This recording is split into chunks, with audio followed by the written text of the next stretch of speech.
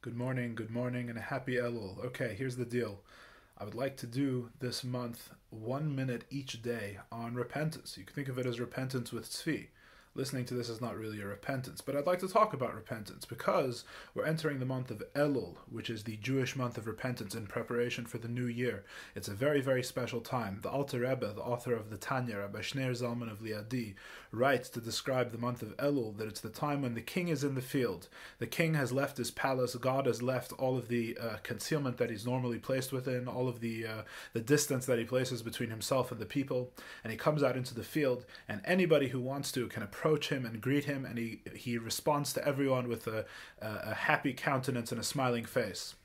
God is available. God is here for anyone who approaches him. And not only that, but he does it with a smile. How do we approach him? That'll be in tomorrow's minute. Have a great day.